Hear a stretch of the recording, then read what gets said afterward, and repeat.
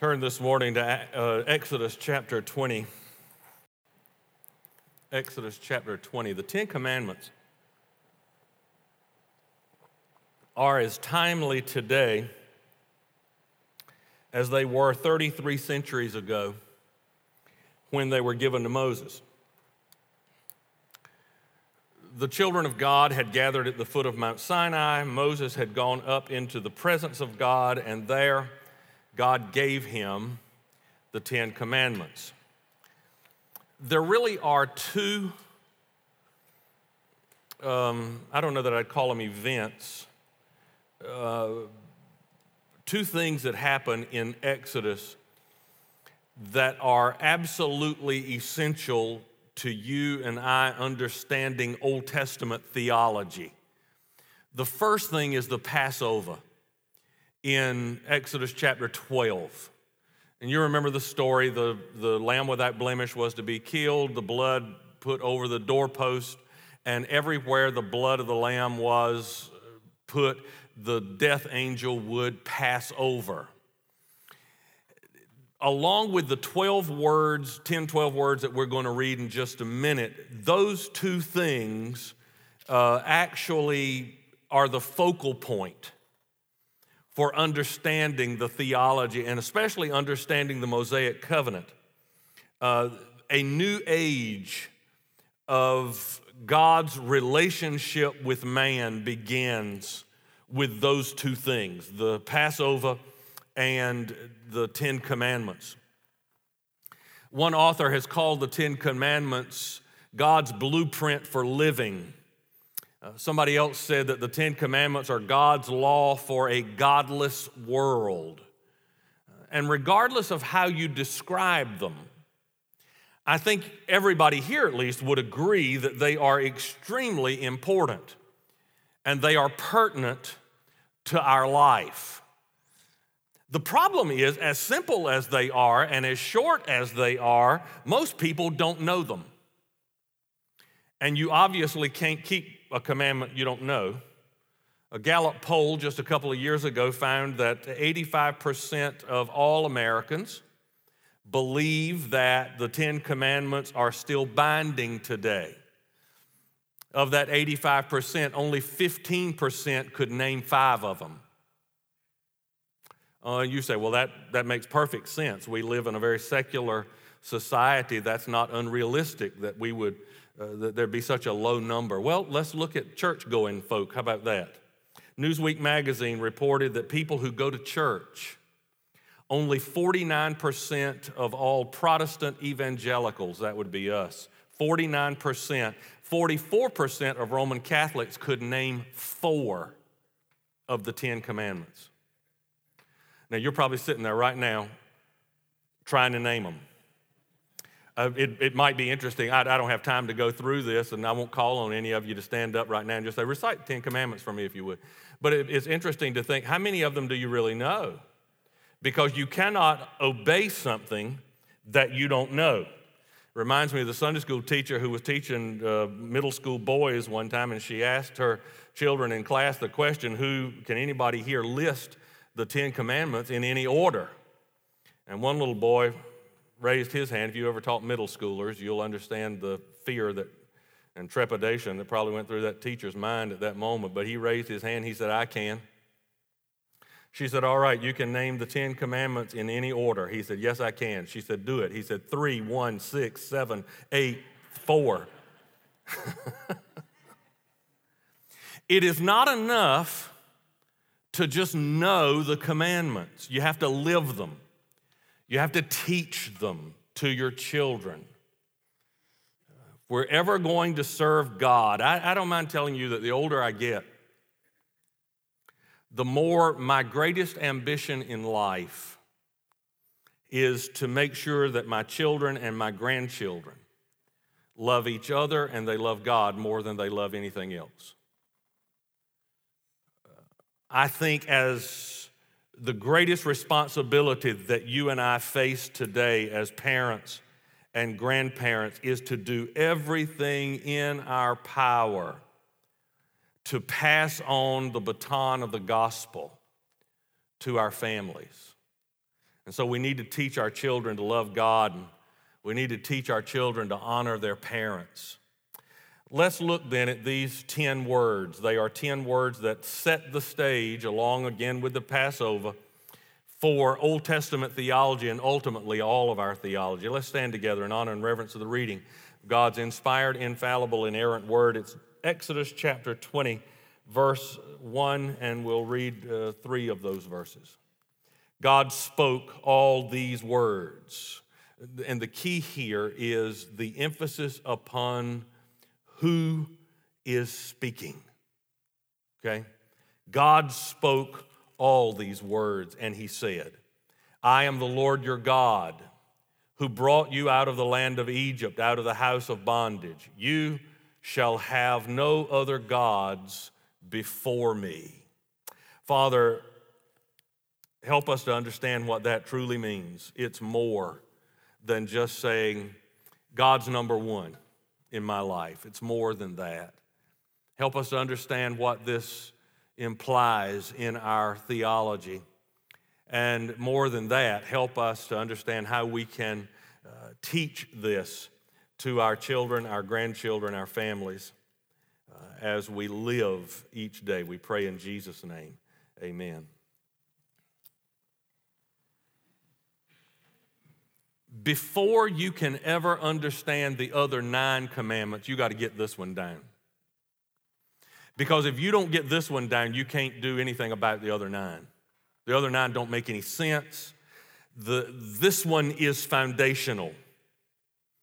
The first commandment is foundational to the other 9. And if you don't get this right, if you don't understand it and you don't fully get it right, you'll never get the others. In this commandment, God is not saying, if you want a relationship with me, and this is how we've taught it for so many years. We have taught people that the 10 commandments are God saying to us, if you want a relationship with me, this is what you have to do. And that's not what this is about. That's the wrong way to teach the 10 commandments. In fact, what God is saying here is, if you have a relationship with me, this is what you want to do. Do you see the difference in those two things? Too much of what we do is built upon too much of how we live is built upon what we do. As if somehow what we do is the thing that's going to make God love us more or make God bless us or any of those kinds of things. And that's not what the 10 Commandments are about. It's not a list of things that you've got to check off and do. This is God saying to you and to me, if you want to have a relationship with me, this is what you're going to want to do. So let's look at it in that context. I want you to see, first of all, the profound declaration that's made in this very first sentence. It's interesting that the 10 Commandments, if in fact they are God's guidelines for living, what do they begin with? God. Begins with God. That's where you always begin. That's where the Bible begins. Genesis 1:1, in the beginning, God. That's a good way to start a world. It's also a good way to start a life. You put God first in your life. So this commandment opens with a profound declaration. He says, I am the Lord your God. Now, there are a couple of things I want you to see about that declaration. And the first one is right here, God reveals his name to us. He reveals his name. In the Old Testament, the name of God was actually a very holy name. It was not pronounced by Jews. In fact, good Jews today still will not pronounce this name. But it was a holy name that was represented by 4 Hebrew consonants, YHWH. The Hebrew language is comprised of 32 or 22 consonants. And at this time, there were no vowels. So there were no vowels here. And so that's why you've got 4 letters, YHWH. And so we really do not know how to pronounce this. The early Hebrews, because they wouldn't say it, they wouldn't say the name of God. We don't know how we pronounce it. We inserted vowels into it, and so we pronounce it Yahweh, but I don't know if that's really the pronunciation for it. But in any event, God reveals his name to us. And what those four consonants, YHWH, what those four consonants mean is that God is creator. God is the one who reigns. God is the one who is in charge of everything. That's what it means. The second thing that you see in this is not only does God reveal his name to us, but he reveals his nature to us. This is what God is like.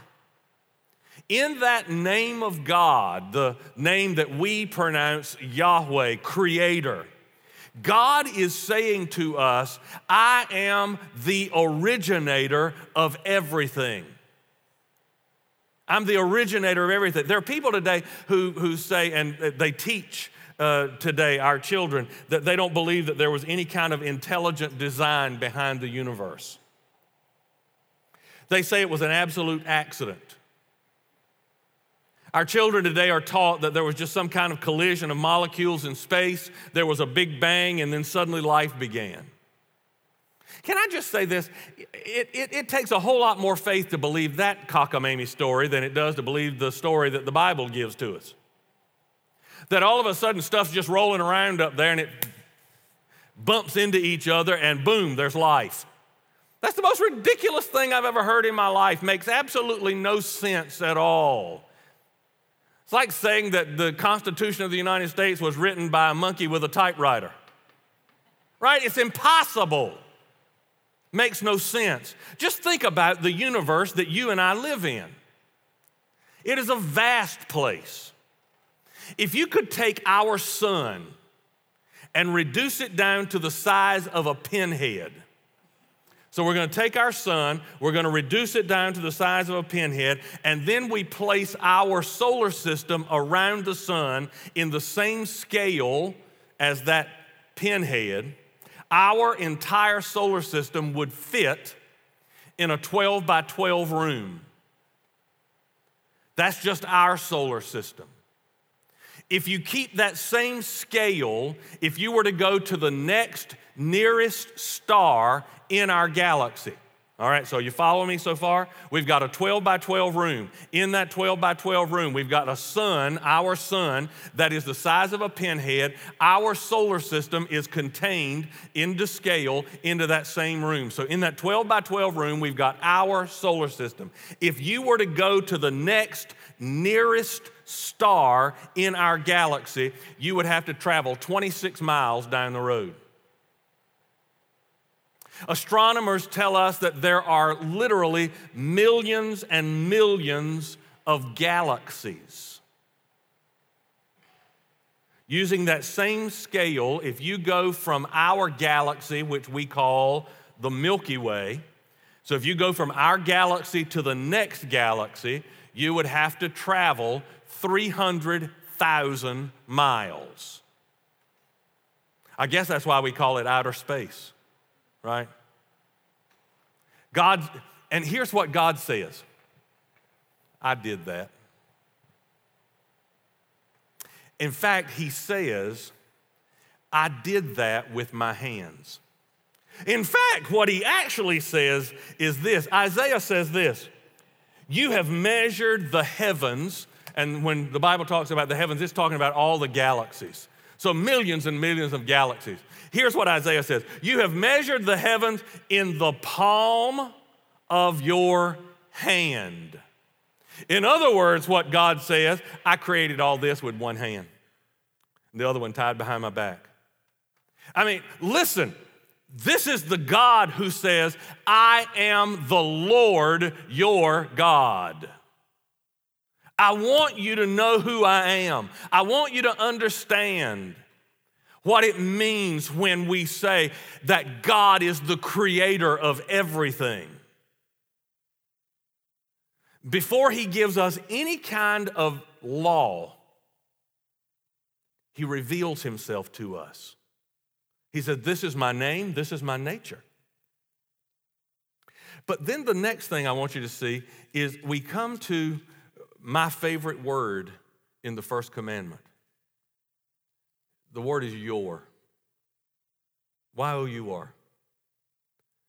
Because all of a sudden, the God who created the universe, the galaxies, all the stuff that we've never seen nor do we know anything about, he says, I am your God. It all of a sudden becomes personal, doesn't it? Now, he says to me, I can have a personal relation. I want to have a personal relationship with you. I am the Lord, your God. God tells me right from the start that I can have a relationship with him.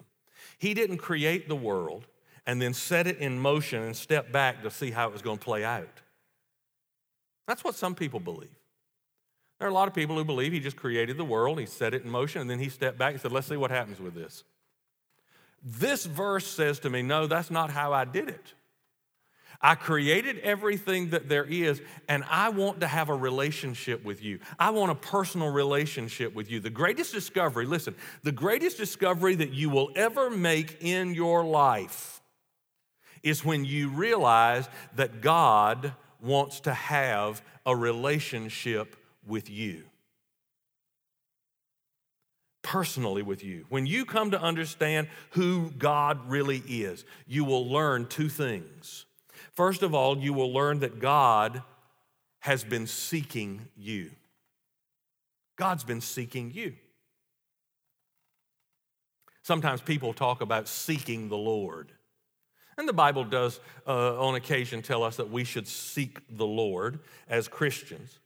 But I want you to know something. Before you ever knew who he was, God was seeking you. You see, he's not the one who was lost. You were. I hear people get up and give their testimony and they'll say, I found God. Really? No, you didn't. No, that gives you way too much credit. You didn't find God. God found you. You were the one who was lost. God has been continually seeking you. He is the Lord your God. Write this verse down. 2 Chronicles chapter 16, verse 9. 2 Chronicles 16, 9. Here's what it says. For the eyes of the Lord range throughout the earth to strengthen those whose hearts are fully committed to him. God has been seeking me. He is the Lord, my God. And look at the next thing he says to the nation of Israel. He says, I brought you out of the land of Egypt. I brought you out of the place of slavery. In other words, God says, hey guys, listen. The only reason that you are standing here at Mount Sinai, the only reason that you're standing here and you are no longer slaves is because I brought you here. If it had not been for me, you wouldn't be here. If it had not been for me, you'd still be in slavery in Egypt. The reason you are where you are right now is because I brought you here. That is not some kind of arbitrary relationship. God's not just trying to populate heaven. The reason God wants to have a relationship with you is because he is trying to change you into the image of his son. Romans 8:29. We love Romans 8:28. Everybody, my favorite verse, Romans 8:28. But I like Romans 8:29. For those whom he foreknew, he also predestined to become conformed to the image of his son. From the time God saved you, he has been at work in your life, conforming you, shaping you, making you into the image of his son. So when you and I enter into a faith relationship with God, he begins to work on us. He begins to shape us. He begins to change us. And that's why he brought the children of Israel to this place. He says to them, this is who I am, and I want you to know me. I want you to have a relationship with me. But God never forces you into that relationship. Psalm 53:1 says, the fool has said in his heart, there is no God. Sometimes people tell me that I'm a fool for believing the Bible. Sometimes people say you're a fool because you believe in God, but the Bible says the opposite of that. It's the fool who says in his heart there's no God. That word for fool is a Hebrew word, Nabal, N-A-B-A-L.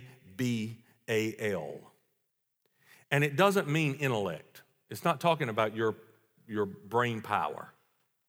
It's not talking about intellectual emptiness. It's talking about moral emptiness. In other words, that word, the fool has said in his heart, there is no God. That word fool literally means like an empty sack. It's the literal translation. When somebody is saying there's no God, it literally means God has said to them, here I am, I want to have a relationship with you, and yet the person says back to God, no thank you, I don't want anything to do with that. I don't want anything to do with you. So the fool is not saying that God doesn't exist. Fool's not saying God doesn't exist. He's saying, I don't want anything to do with you. I don't want to have a relationship with you.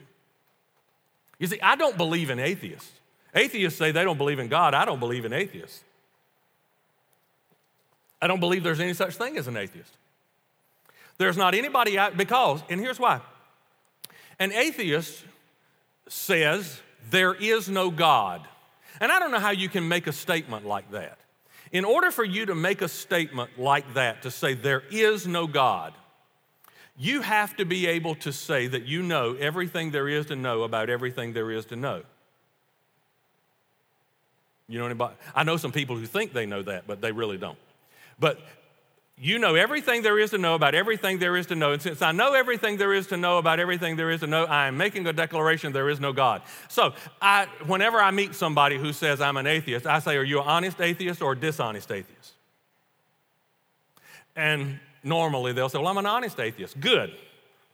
Do you know everything there is to know about everything there is to know? Now be honest. Well, no. All right then, since you don't, is it possible that the part of whatever it is you don't know contains God? Be honest. Well, I guess, yes, that would be a possibility. Wonderful. You are no longer an atheist, you're an agnostic. I've just moved you from atheism to agnosticism, because an agnostic says, there may be a God, I just don't know him. I just don't know that. I just don't know about that. I'm getting ready to introduce you to him. See, you've been walking around all this time saying, I don't know whether there's a God or there's not a God. Oh, well, I do know there is a God, and so let me introduce you to him. You see? So when you begin to look at this idea of saying the fool says, it's not that the fool says there is no God. Nobody can make that kind of statement. You're not smart enough to make that kind of statement. I'm not smart enough. So it's not that the fool says there is no God. The fool is really saying, there may be a God, and they may say there is a God, but what he's saying is, I don't want anything to do with him. I don't want to have a relationship with him. I don't want to know him.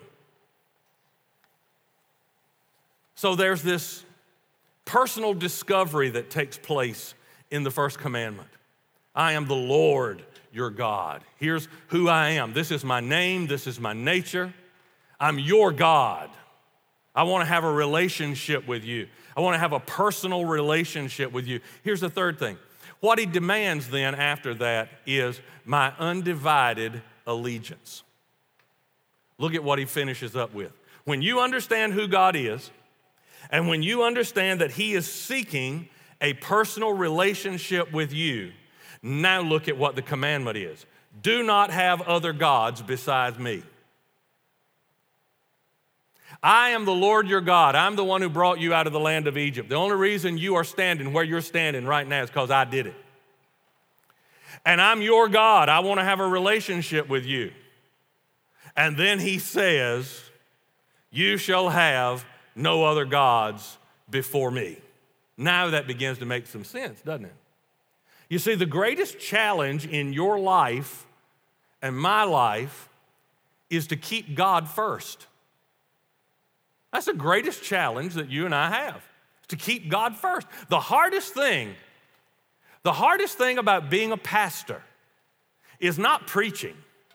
It's not administration. It's not counseling. It's not ministry.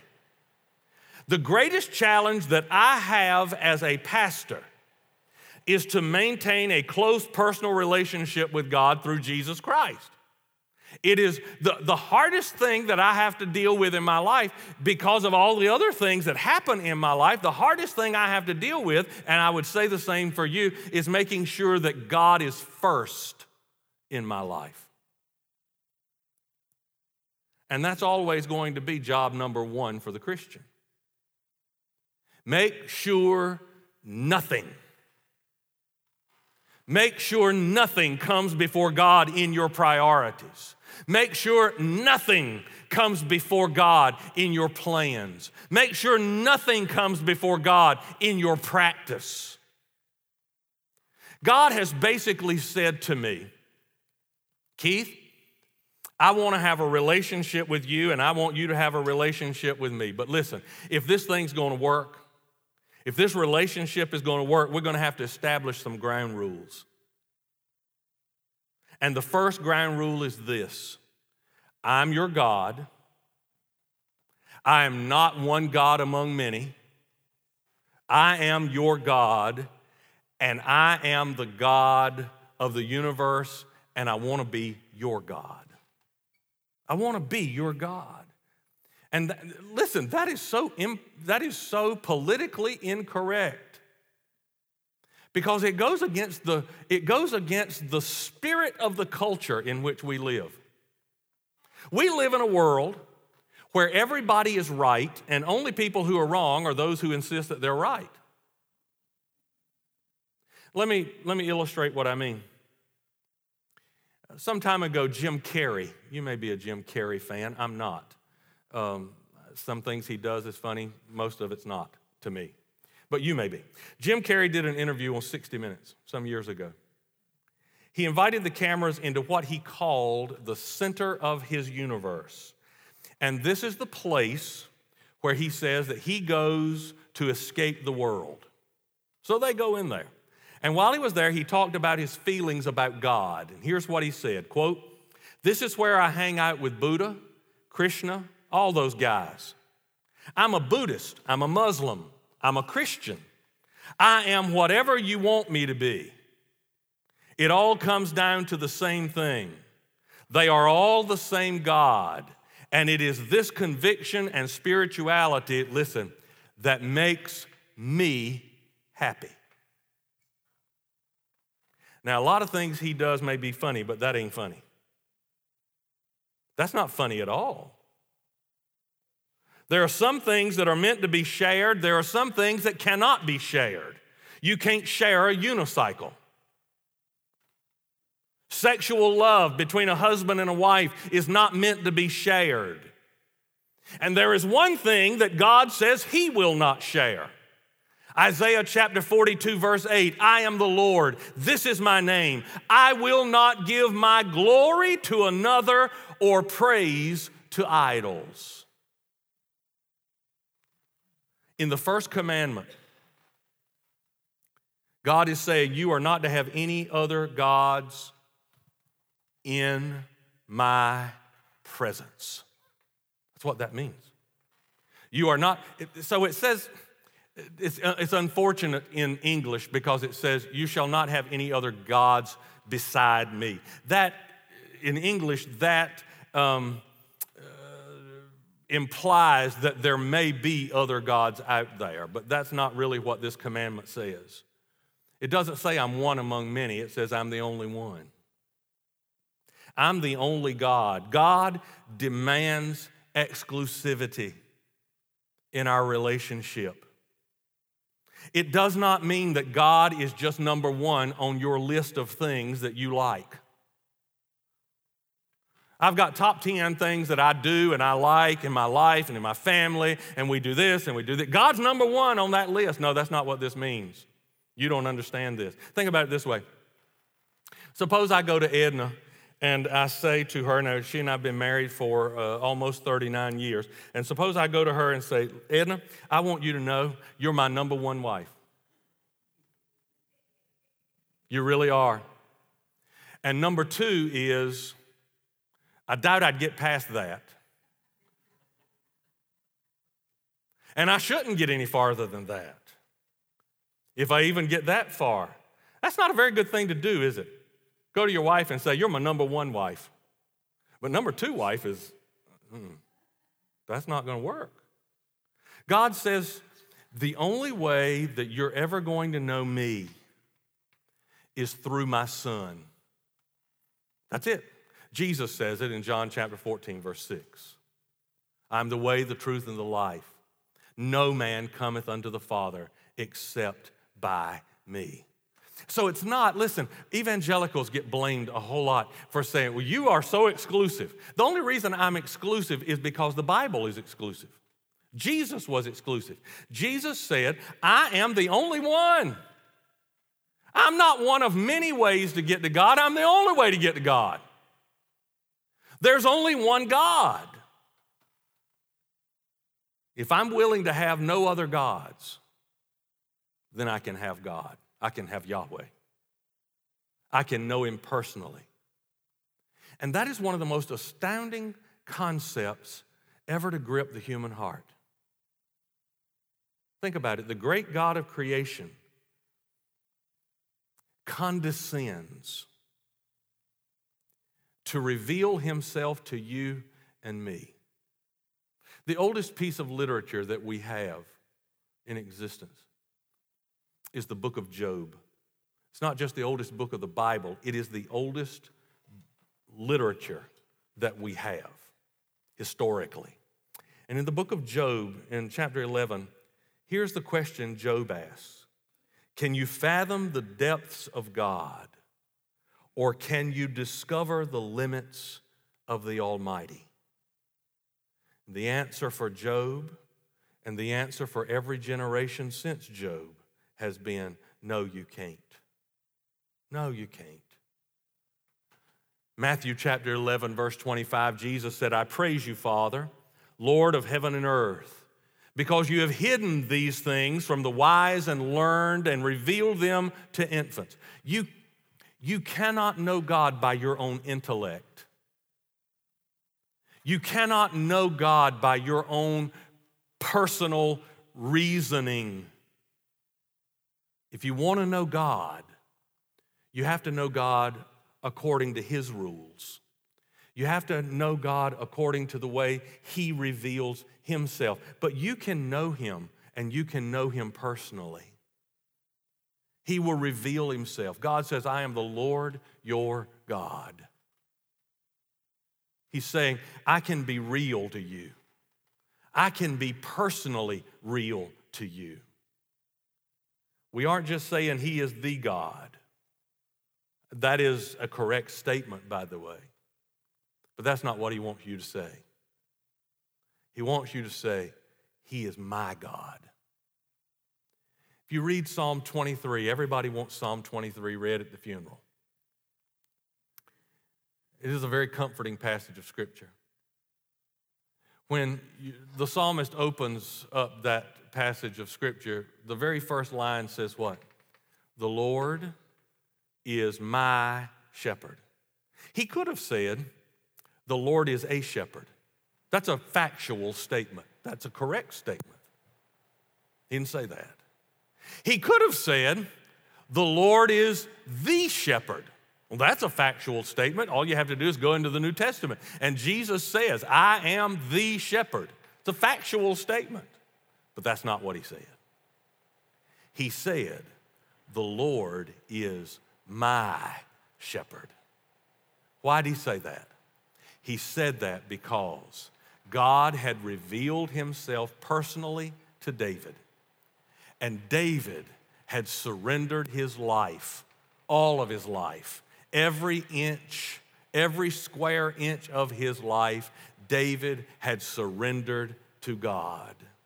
And when he did that, a relationship was formed in which David was now able to say, The Lord, Yahweh, the Creator, the ruler, the one who made all this with one hand, He's my shepherd. And that's what He desires for your life and for mine. He's not interested in being just on your list.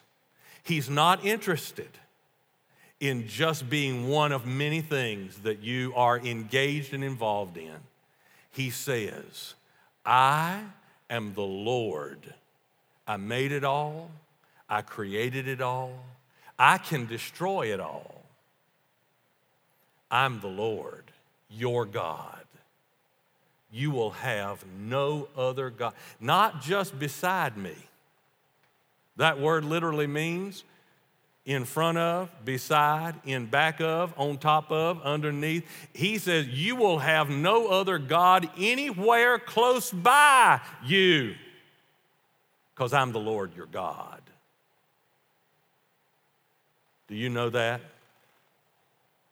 Do you know that He is your God today? Romans 10:8. Whosoever shall call upon the name of the Lord shall be saved. One of the most beautiful verses in all the Bible. If you'll call on Him, you can know Him. And when you know Him, all those other 9 commandments, they'll become a whole lot easier, because now it's not that I have to please God. I want to please God.